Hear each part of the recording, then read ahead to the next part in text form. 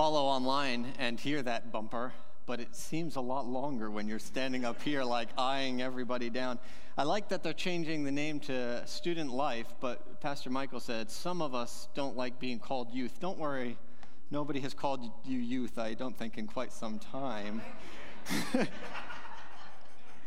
So I would encourage you, though, if you have kids in the age range to go to Lake Champion. I had the blessing of going to Lake Champion a number of times when I was young, and I don't know if it's quite a retreat caliber camp. It's a student life camp from Young Life, and it really is great, though. They have zip lines and rock climbing walls and an ice-cold, freezing lake. But there is a lot of life transformation that takes place on those weekends, and so if you have kids or you are a kid in that age range, I would encourage you to really consider going to Lake Champion. It's a really great time, and so I would encourage you towards that. For those of you who don't know me and why I'm up here talking to you, my name is Daniel. My family and I, my wife Miriam and our 3 girls, they just all ran out in the mass exodus that is the children's ministry at Long Hill Chapel. We've been members affiliated with this church for a number of years now. We were actually on staff at Long Hill. And in 2017, we were sent out from this church as international workers with the Christian and Missionary Alliance, and we went to the Arab lands. We were in the Middle East for almost 7.5 years now, and serving overseas, we've been involved in church planting, in community development, in theological education, and most recently, some of you may know, our family has been evacuated out of the region where we were staying for security reasons. If you follow the news, things in the Middle East are not always stable, but in this case they were particularly unstable, and our family was asked to take a time in the U.S. while we sought the Lord's wisdom as to when it was an appropriate time for return and what might be next for service. And so we are here speaking at some different churches, giving updates about what's going on overseas, as well as still carrying our roles forward. And so I'm still serving as the director of the Christian Alliance Institute of Theology. And praise the Lord, I'm happy to say we have record enrollment this semester. And so even in the midst of conflict, we've been able to have more and more students come to be trained up to be Christian leaders, pastors, missionaries, church planters in some of the most unreached countries of our world. And so we have students from as far east as a country I won't say because this is live streamed, to all across countries that I won't say because this is being live streamed. But if you can imagine those countries, and students that come to where we serve to be trained up and sent back to be ambassadors for the kingdom of God, to see more people reached for Jesus. It's really been such a blessing for our family. And it's only been possible because of the prayer and support that Long Hill Chapel has offered to our family. And so we're here first and foremost to say thank you. Thank you for the support that you've shown our family these past 7.5 years. Thank you for the prayers. Thank you for the encouragement. Thank you for the blessing that you all have been. Because really, the ministries that take place there are an extension of your ministry here. We like to think that Long Hill Chapel has its fingers, its imprint all over the globe, and one of the places is throughout the Middle East because of your support. So thank you. Today, we're going to continue looking at the book of Romans. Pastor Michael came up with a very clever title, Romans. And so we're going to keep going through with it. But today particularly, we're going to be looking at chapter 6, verse 1 through 14.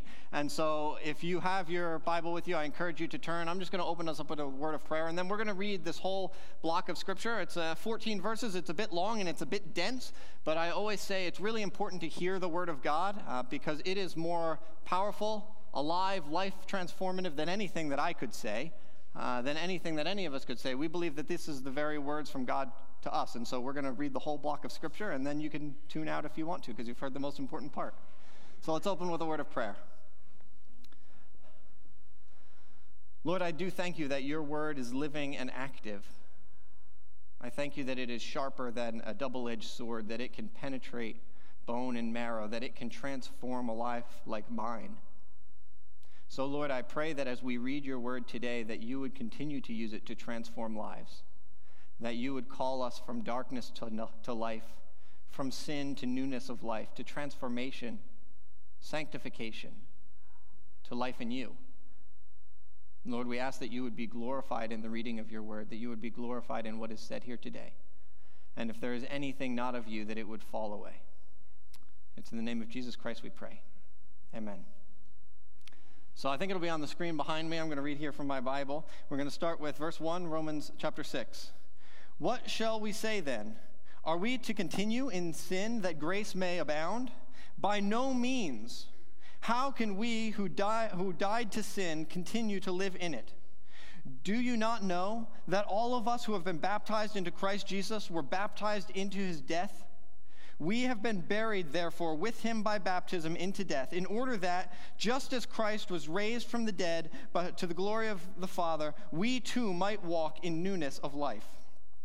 For if we have been united with him in a death like his, we shall certainly be united with him in a resurrection like his. We know that our old self was crucified with him in order that the body of sin might be brought to nothing, so that we would no longer be enslaved to sin. For one who has died has been set free from sin. Now if we have died with Christ, we believe that we will also live with him. We know that Christ, being raised from the dead, will never die again. Death no longer has dominion over him. For the death he died to sin once for all, but the life he lives to God. So you also must consider yourself dead to sin and alive to God in Christ Jesus. Let not sin, therefore, reign in your mortal body to make you obey its passions. Do not present your members to sin as instruments for unrighteousness, but present yourselves to God as those who have been brought from death to life, and your members to God as instruments for righteousness. For sin will have no dominion over you, since you are not under the law, but under grace. The word of the Lord.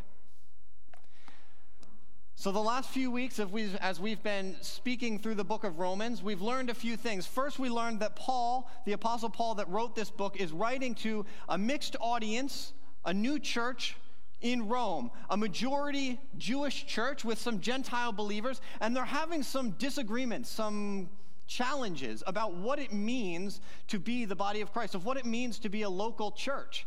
How many of you have experienced some challenges in what it means to be a local church? Sometimes just little problems seem to arise. As you might remember, one of the ones that Michael loved to talk about was circumcision.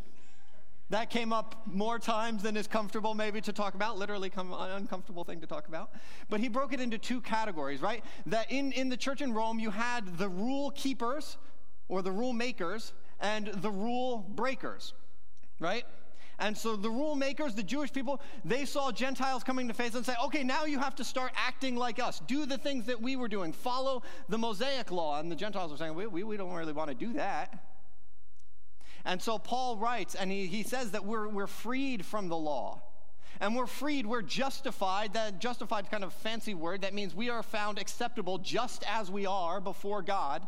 And we're freed and justified against the Mosaic law, the ritual law that we find in the Old Testament, but also against the natural law. So this is in Romans 1, where it's talking about everybody's aware that there is a law that we're meant to follow. Everybody recognizes that there's kind of this social way that we're supposed to live, this general morality. And Paul says that in Christ we're freed against that. And we're also freed from our own human nature, our striving and our effort. Against all of these, we have been justified. We have been set right before God. And he kind of sums up everything, I think, very well from what he's talked about in the first 5 chapters. In this verse, chapter 5, verse 7, while we were still weak, at the right time, Christ died for the ungodly. I have that says verse 7, but I actually think it's verse 6. Let me check real quick. For while we were still weak, at the right time, Christ died for the ungodly. I'm sorry, that's the wrong reference. It should be 5, verse 6 if you are taking notes. Christ died for the ungodly. Look at your neighbor. Tell him you're ungodly. You are ungodly. That sounds kind of harsh, right? Christ died for the ungodly. But what Paul has been saying up to this point isn't that we are all terrible, terrible people. Not that we're all like dumpster fires of personalities, but that God is a perfect standard. God is set apart as wholly other, and none of us reach that standard. You are ungodly. I am ungodly. But while we were in that state, at the right time, Christ died for us. He justified us. He set us apart as different. And Paul, up to this point in the first 5 chapters, has been building up this argument that you no longer have to worry about the law, or you no longer have to worry about your own efforts. You don't have to be a rule maker, and you don't have to worry if you're a rule breaker. God in Christ, his grace is sufficient for you. And that is a wonderful thing. But Paul, I think, knowing kind of how the trajectory of this argument was going to go, and knowing what kind of mental challenge this might present, leads us, beginning in chapter 6, in a change from talking about being justified, our new status before God, to being what I call, or what the theological term would be, sanctified. Sanctified is a really fancy word to mean being made into a better character, to becoming a better person, like the person of Christ. And Paul's argument after chapter 5 into chapter 6 is less about now who you are from your past, your sins are washed over, and now who we should as a church be becoming. Who are we to be? Because Pastor Michael said that he's a rule maker. He likes people that follow the rules. He's a goody two-shoes. Sorry.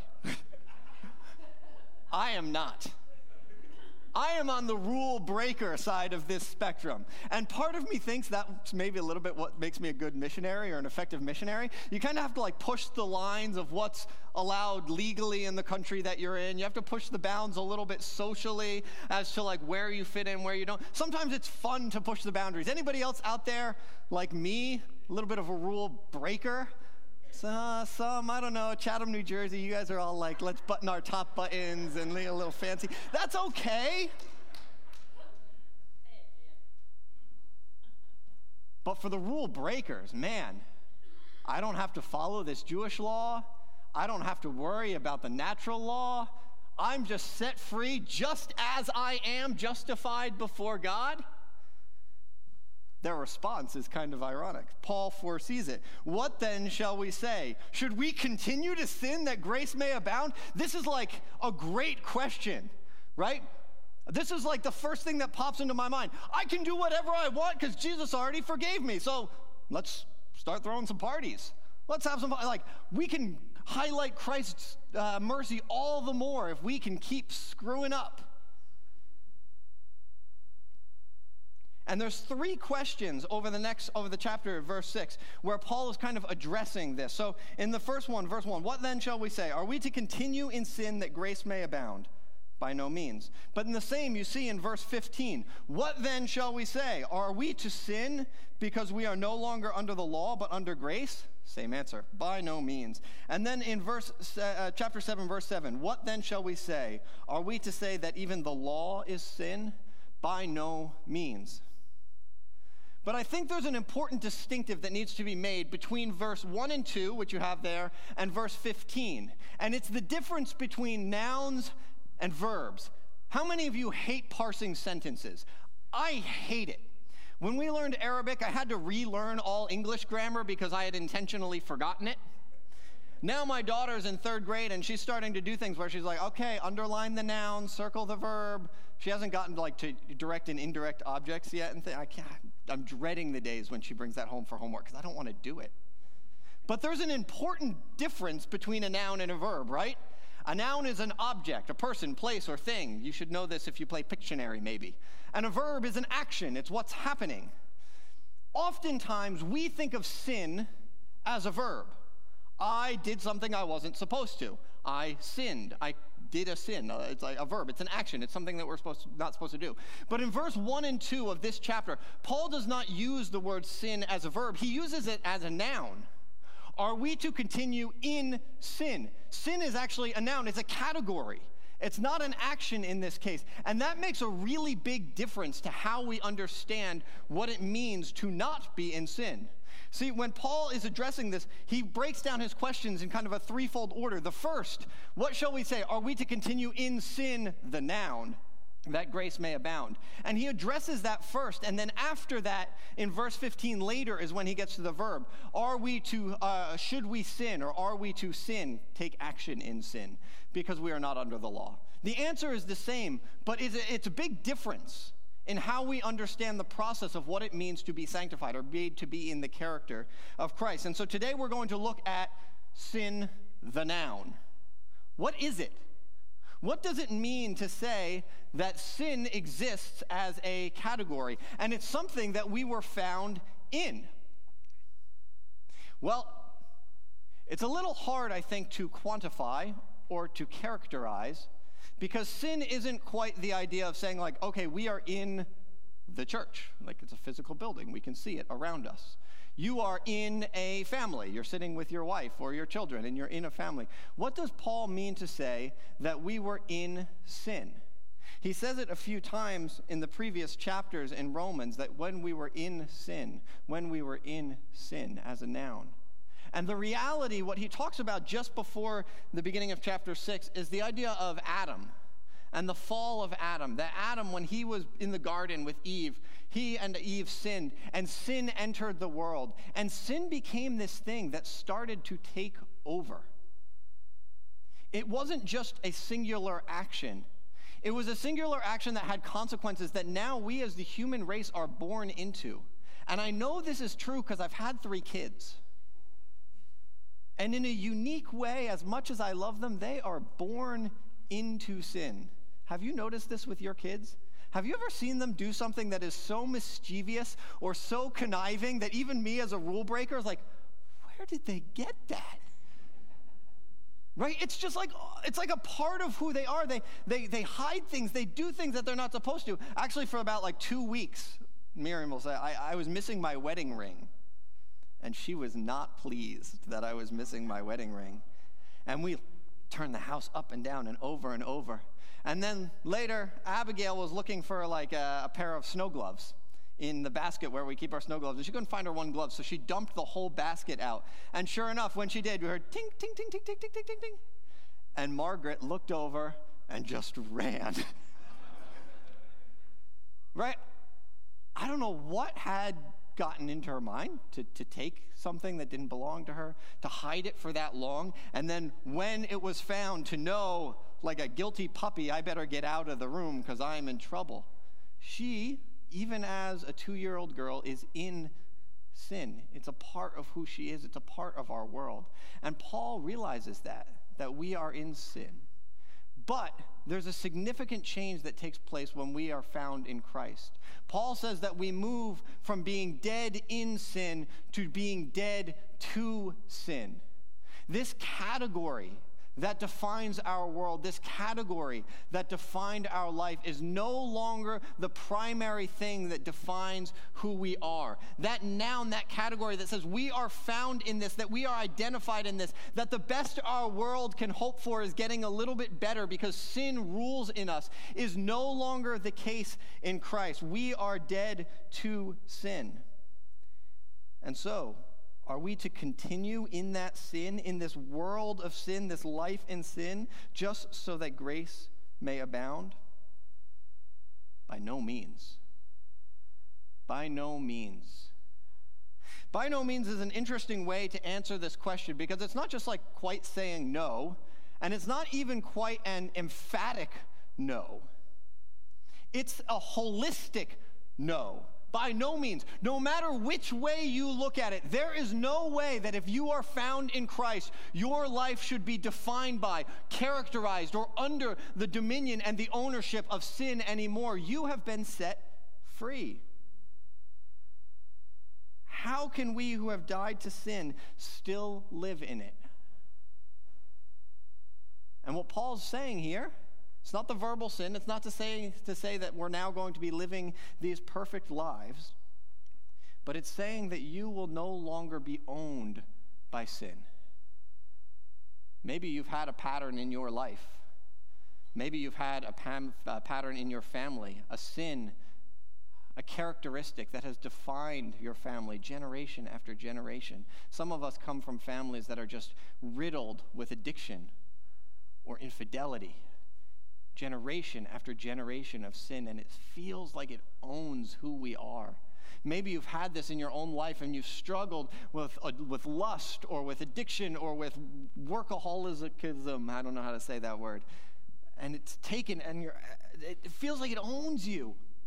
That you're just drawn to it time after time after time. And Paul's saying, look, we're not going to get it perfect, but you don't have to have that rule in your life anymore. Do not continue in it. We can go to the next slide. This is, I called it a metaphysical reality. That's a fancy way to say that it is a status outside of ourself. It is something beyond what you have done, or even what you may feel, or what you may think about yourself. This is a status that is set before the throne of God, that you, if you are found in Christ, are dead to sin, and there's nothing you can do to set yourself back under its rule. It's been crucified at the cross of Jesus Christ. It is a present reality that has the opportunity to rule and reign in your life if you let it. You can be dead to sin and not have it control you anymore through the power of Christ Jesus. But it's not necessarily that easy to walk from this metaphysical or this head knowledge, this truth reality that Paul lays out, to living it out in practice, to understanding what it looks like. And so I have a little bit of a game that I wanted to play. And so we can go to the first slide. I call this game Mammal or Not. Good game, right? And so we're going to look at a couple animals, and we're going to say whether they're a mammal or not. Easy enough. First one's a moose. Raise your hand if it's a mammal. Raise your hand if not. Everyone says mammal. Okay, next one. Elephant. Mammal. Not. Good, everybody knows that one's a mammal. Next one. A duck. Mammal. Not. A couple hands went up for mammal. It's not. I was hoping those ones were going to be the easier one. Okay, next one. Mammal. Hard to see a little bit. Not. Oh, that one is a mammal, even though it's being born of an egg. There's a few mammals that do lay eggs, and that one's one of them. You can kind of see the bill. That's a platypus. Next one. Mammal? Not? Yeah, it's a mammal. It is. Next one. Mammal? No, it's not. Come on, guys. A penguin. Next one. Mammal?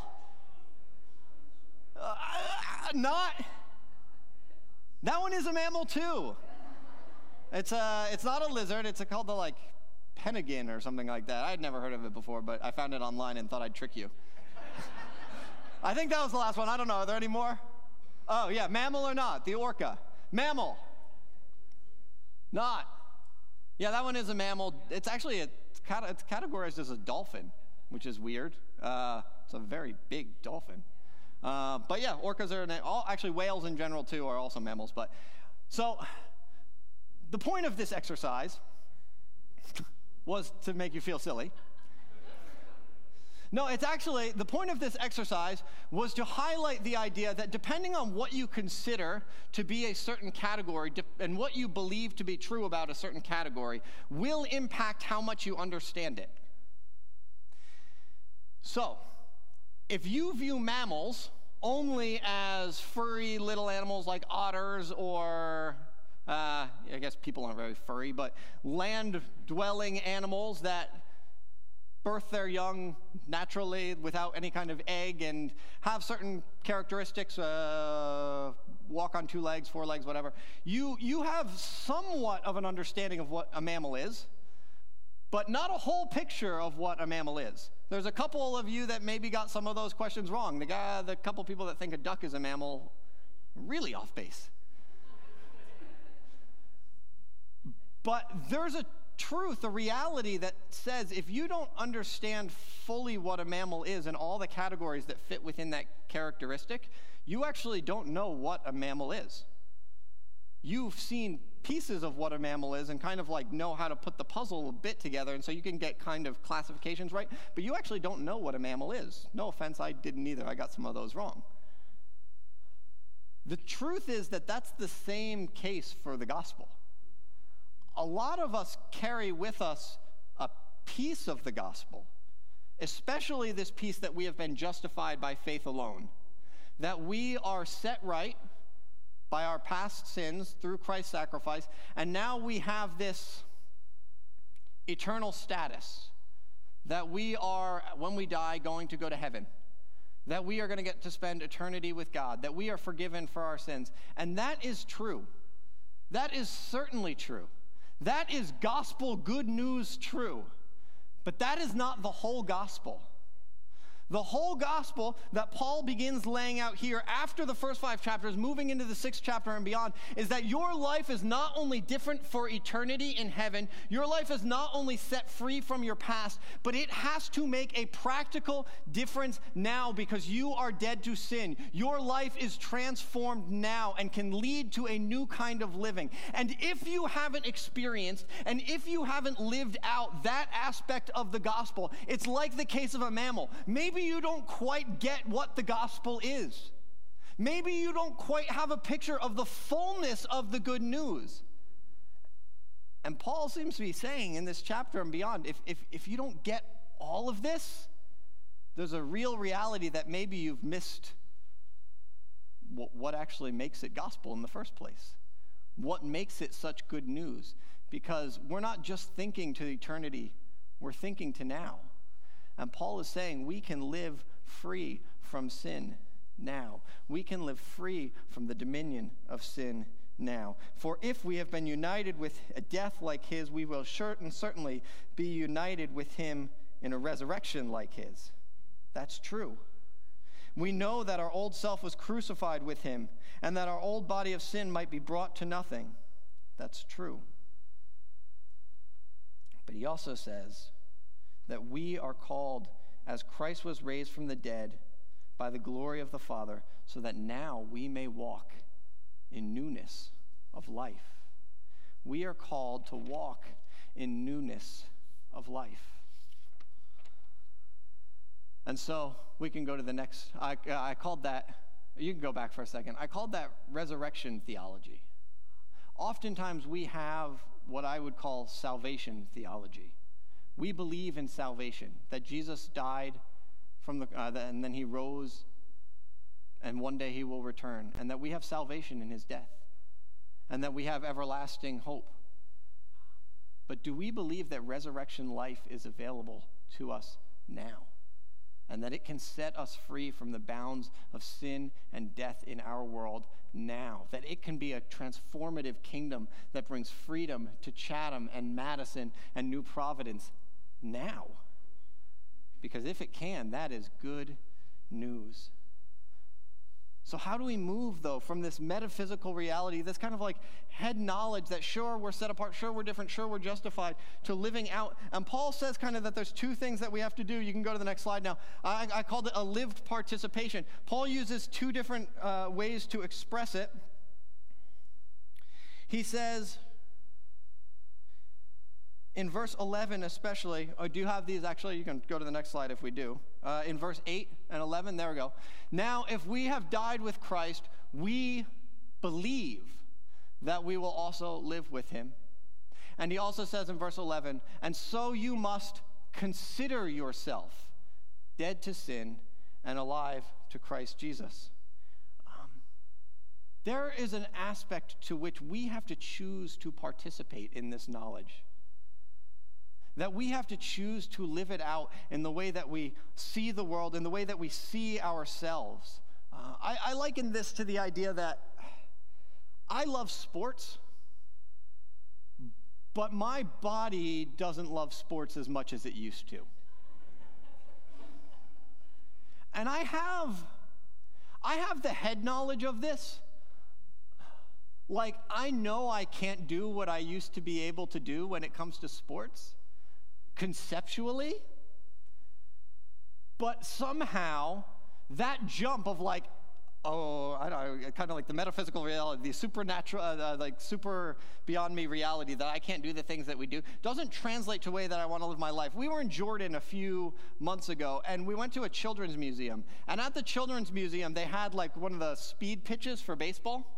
You know those, where you like has the radar and tells you how fast you pitch? And I used to be able to throw the ball pretty fast. And I walked up to the thing, and there was a thought in my head like, dude, you're old. But my heart did not let that take root. There was a still in me like, no, you can still throw 80. You can do it.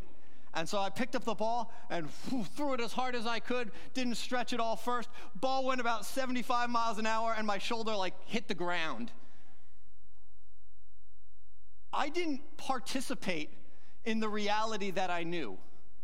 I knew I couldn't do it, but I still willed. I wanted to be able to throw the ball hard like I once could. And a lot of times, this is the reality that we have when we live out the Christian life, that ethereally or theologically, we'll say, yeah, we're justified, yeah, we're supposed to be sanctified, we get it. But in our hearts or in our minds, we still have this aspect to which we're not quite willing to practice it, to live it out. We still let sin have its reign in our life.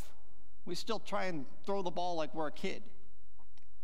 And so I think the practice that Paul is trying to put here before us, he's saying we have to believe that we live with him. And you must consider yourself dead to sin and alive to Christ. And so I'm trying to practice this in my daily walk with Christ, because I'm not living perfectly, and I won't be, but I'm striving to do better and better. But what I'm trying especially to do is to always let sin know in my life that it does not reign.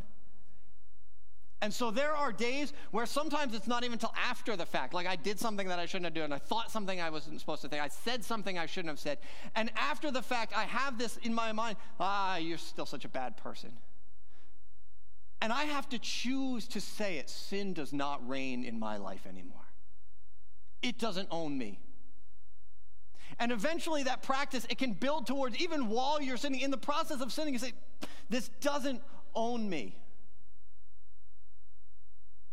And bit by bit, we can even begin to do it before, as we feel this urge towards sin, towards selfishness, towards fallenness, and begin to say before the action, this doesn't own me. And that, I think, is what Paul is trying to say when he says, consider yourself dead to sin and alive to Christ. Consider that category gone. And so I encourage you, when you feel that temptation, when you feel that leading, or even after you've done something you shouldn't have done, when you've verbal sinned, not verbal like spoken, although maybe, but verb like action sinned, say it. Say the truth. This does not own me. I am dead to sin and alive in Christ. Consider yourself dead to sin and alive in Christ. And so that you could begin to take the metaphysical reality and bring it down into your mind and in your heart, and you'll start to practice it, and you'll start to practice it. And Paul says, do you know what happens after that? After that is when your hands start to get dirty, where your feet start to get involved. And he says in verse 12, therefore let not sin reign in your mortal body or make you obey its passions. Don't present your members as sin instruments for unrighteousness. Present yourself to God as those who have been brought from death to life, and then present your members to God as instruments for righteousness. You know, we live in such a meritocracy world where this is always the opposite way around. The first thing we do is the actions. If I can do the job well enough, if I can work hard enough, if I can earn it, then I'll get the promotion. Then I'll get elected. Then I'll get whatever it is. Right? That's the way our world works most of the time. It's action bears results, and then results gets imputed with status. That's the way I don't know if you have a regular job, at least that's how it seems to go.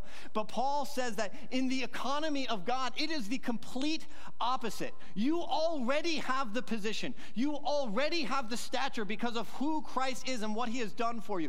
Therefore, all you have to do is own it. Put it deep within your heart. Believe it and hold on to it. And then once you understand your character in him, once you know who you are, once you know that you are free, then and only then can you begin to put your hands and feet in the right direction and set them apart for things of righteousness, because you can't do the righteousness on your own and hope that it gives you the status, or hope that it gives you the righteousness you want. It doesn't work that way. It all comes from Christ Jesus.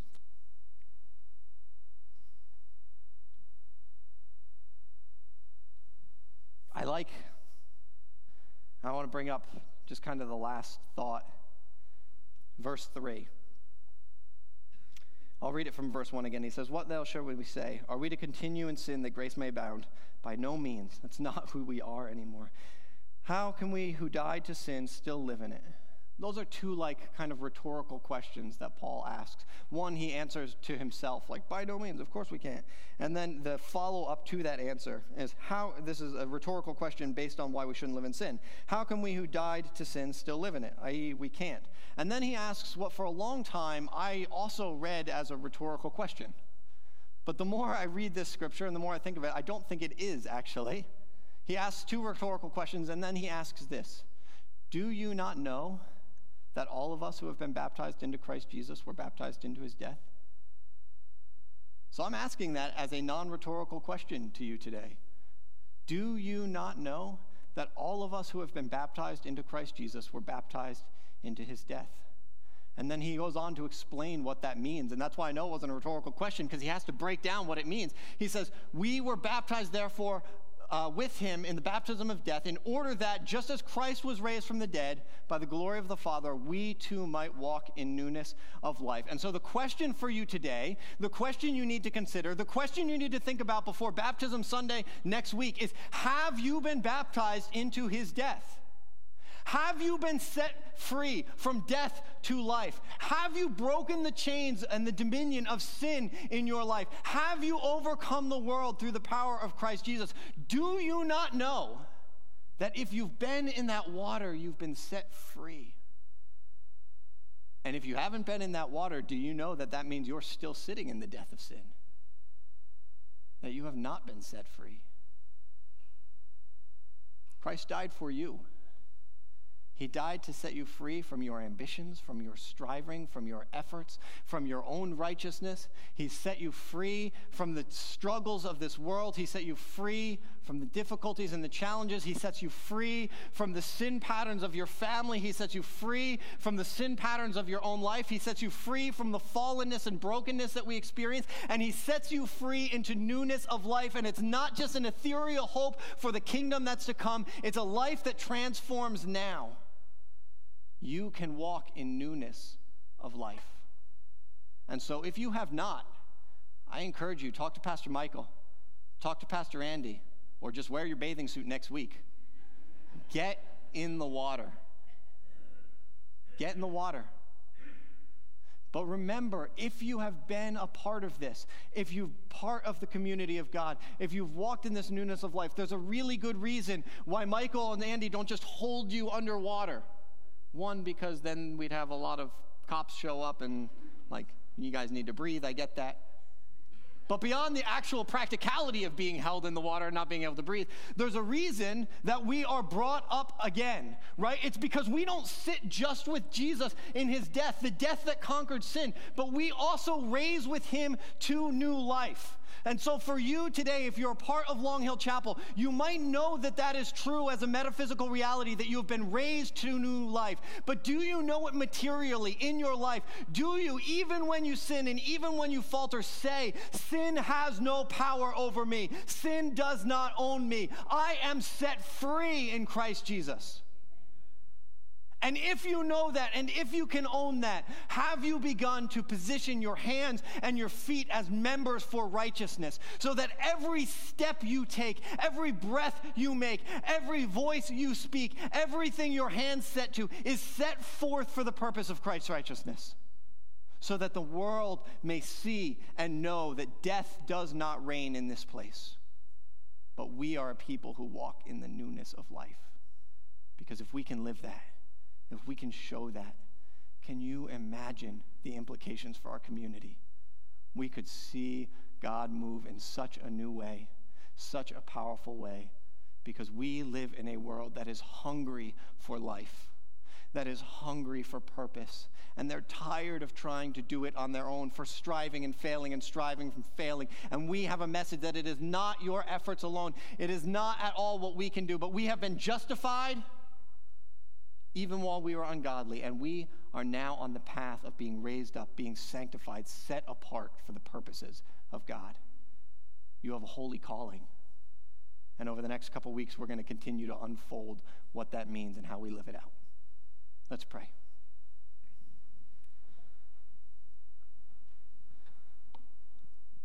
Lord, I thank you that we have been baptized in your death, that we have been down in the grave with you.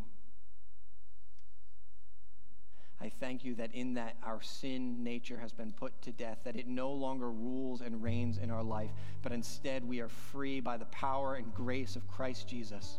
But Lord, I thank you too that when we've come up out of the water, you have not left us still and waiting and uncertain. You have not left us in continuing in sin that we may keep on living the way that we were living, hoping that it gives us some kind of fulfillment or purpose when we know that it doesn't. But instead, you have called us to holy living, newness of life. Lord, I pray that Long Hill Chapel would be a church defined by newness of life, holy purpose, from our heads to our hearts to our hands in everything that we do. When people would look and see, they would say, that is a people transformed, empowered by your Spirit. And that from Madison and Chatham and New Providence and Morristown, all the way across the expanse of your globe to the Arab lands and beyond, people would see the power and truth of the gospel, the good news, and they would be drawn to it.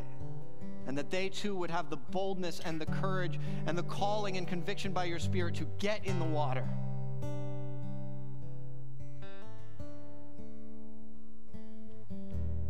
Because you are the source of life. You are our Father, the one who offered his Son. And so we thank you and we praise you. It's in the name of Jesus Christ our Lord we pray. Amen.